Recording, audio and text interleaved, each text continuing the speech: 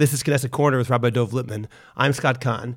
And Rabbi Lipman, last week there was perhaps a trial balloon, perhaps something more real than that, in which we heard about President Trump's proposed peace plan. If it's real or not, we don't really know.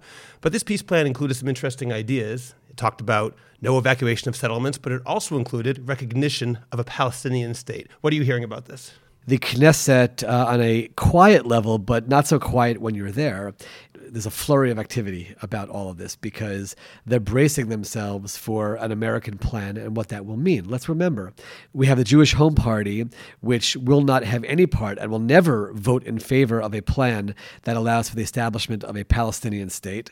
We have Likud ministers that say outright they will not be part of that. And I'm not getting into right now my own personal beliefs, right, wrong, or the other. It's just important to understand that we're on the verge of a possible American plan which the Israeli government might reject or might not be in favor of. What does that mean in terms of the U.S.-Israel relationship? What does that mean about the coalition? Because the prime minister certainly understands the need to work with the Americans. So at what point does that create enough of a gap in the coalition where the government cannot continue over that issue? Because it sounds like the prime minister, at least in theory, is in favor of some sort of plan of this nature that Trump is suggesting. The prime minister came out years ago in a famous Bar Ilan speech and talked about two states. Now, again, many parties talk about two states. I'm part of a center party that talks about two states. The question is, what would be required of that state to protect Israel and provide for Israel's security before we even get to the creation of that state?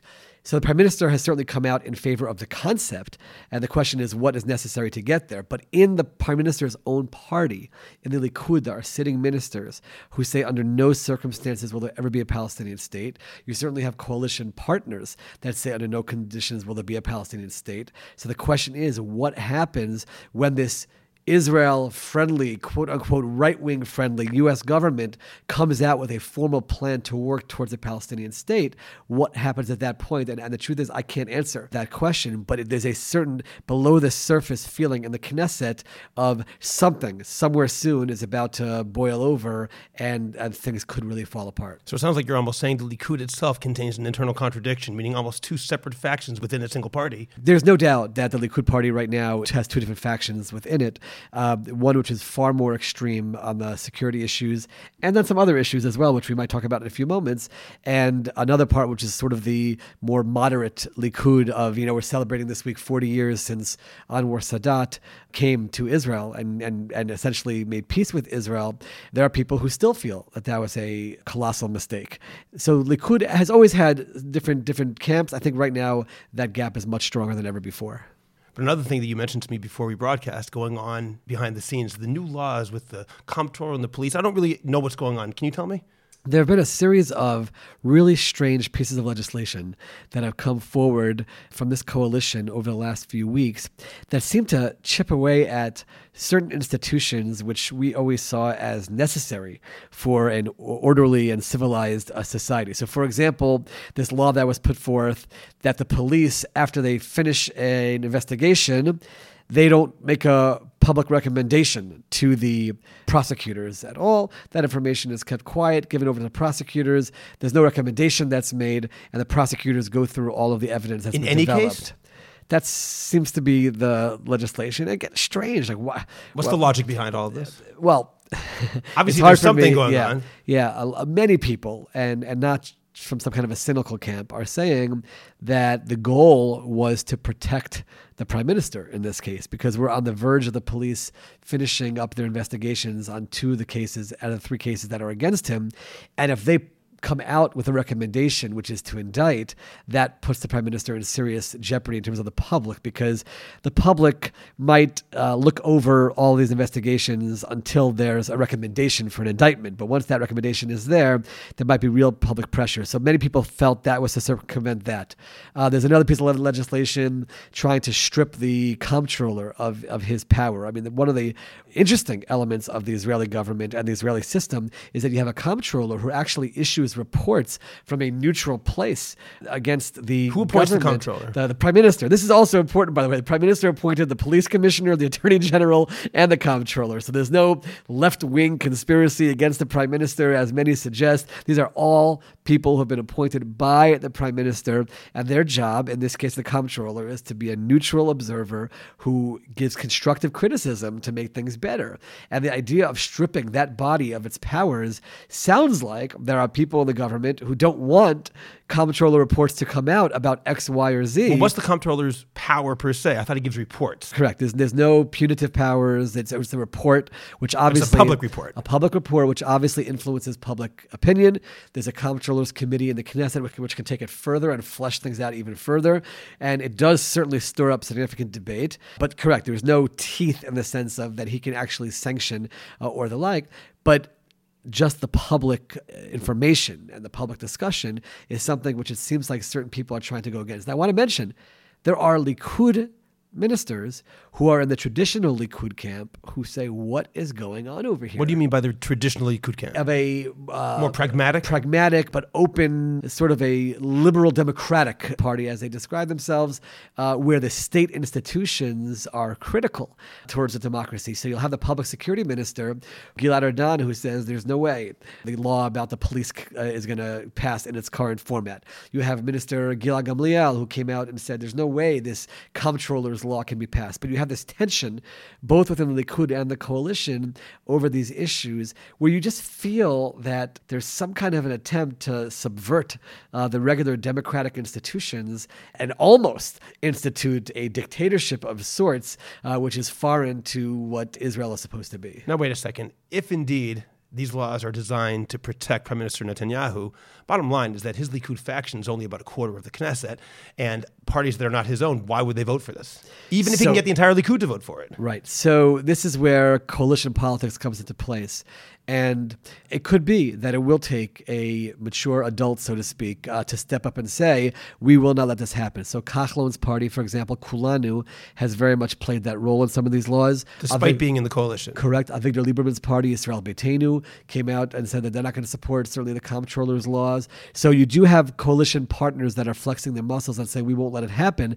The question is, when it comes down to that moment where the vote has to happen, what will they vote? Will they support the coalition or not? Will they suggest that they would pull out if this law would pass? Exactly at what point is the breaking point of the coalition over these issues? And if they refuse to vote for this particular law, would it mean the end of the coalition? So the prime minister has to make a decision and say, is this worthwhile to fire ministers over or not? My guess is it's worthwhile to call his bluff on these issues, and I don't think he would fire ministers over this issue. Although I will tell you, there are many, many in the political sphere in the Knesset today that are saying, even people close to the prime minister, that he is trying to find any issue to go to elections over. Really? And as long as he can justify the elections. So it could be, again, I'm not saying it'll be these laws, but there is an attempt being found to find that source of friction to enable the government to fall apart. Why does he want the government to fall apart? So this leads to the issue of the prime minister and his investigations. There's 3 investigations right now, 2 that relate to the prime minister directly and 1 indirectly. What I mean by that is the prime minister has been interrogated 6 times over cases 1,000 and 2,000, not at all about 3,000. He has not been announced at all as a suspect in case 3,000, although the 2 closest people to the prime minister who he consults with on a regular basis have been investigated. And that's why his name is associated with 3,000. Associated with it, correct. But on cases 1,000 and 2,000, which started out as, oh, it's just about some champagne, oh, it's just about some cigars, oh, it's just about negotiating a newspaper, there seems to be a real basis of evidence for indictment of real corruption and real bribery involved. That goes beyond those cases of champagne, etc.? No, but if a person gets hundreds of thousands of shekel worth of champagne, and in return for that, they give people favors and do things that other people can't get, that is bribery and that is corruption. If it's true that these weren't just gifts from friends, but that the prime minister and his wife actually ordered these gifts, then it becomes a much more serious What do you mean offense. ordered these gifts? Calling up and saying, we want X number of boxes of champagne delivered to our house. In exchange for whatever. And again, everything I'm saying right now is hearsay and leaks that are coming from these investigations. But if those allegations and stories are true, then there's a likelihood that within the next few weeks, the police will recommend an indictment. At that point, the Attorney General's office takes over, and they can take their time in deciding whether to indict or not. Even after they indict, the Prime Minister does not have to step down over an indictment. A regular minister does. The Prime Minister doesn't. And I understand that rule as a rule. He doesn't have to step down because you don't want the government to necessarily Has it ever happened before? Prime Minister Olmert didn't have an indictment. He stepped down before that. Has there ever been a sitting Prime Minister who was indicted in office? No, hasn't happened. But even if it does happen, he doesn't have to step down until he's actually convicted in court. So there are many who are saying the Prime Minister is looking for the right moment and issue to call elections so that he comes with a mandate of the people saying, we don't care about these investigations. We don't care even about an indictment. You're our Prime Minister. And then he can at least survive through the court case, through the hearing, till there's either a conviction or an acquittal. By the way, the Prime Minister is also given an extra hearing after an indictment before the court case starts again, where he has one last attempt to make his case. And that's something which is different than the average citizen. Again, in an attempt to preserve a government and not have elections over any issue that comes up. But I will say, in my own personal opinion, that once we're talking about corruption and bribery, I believe those are issues that a government should fall over and a Prime Minister should not continue over. And again, I hope it doesn't happen. I hope our Prime Minister is not guilty of these crimes. I don't want to see that happen. I don't want our country to have to deal with that. But if it is in fact true, then I do believe that is a critical issue that you do go to elections over, because the people deserve a Prime Minister and a government which is devoid of bribery and corruption. I do hope, though, that if there are elections over this issue, that people will analyze what can we do to make sure that we don't have this problem again and that we actually do take steps to stop corruption in the government. Interesting times. Thank you. I'm Scott Kahn with Rabbi Dov Lipman. You've been listening to Knesset Corner.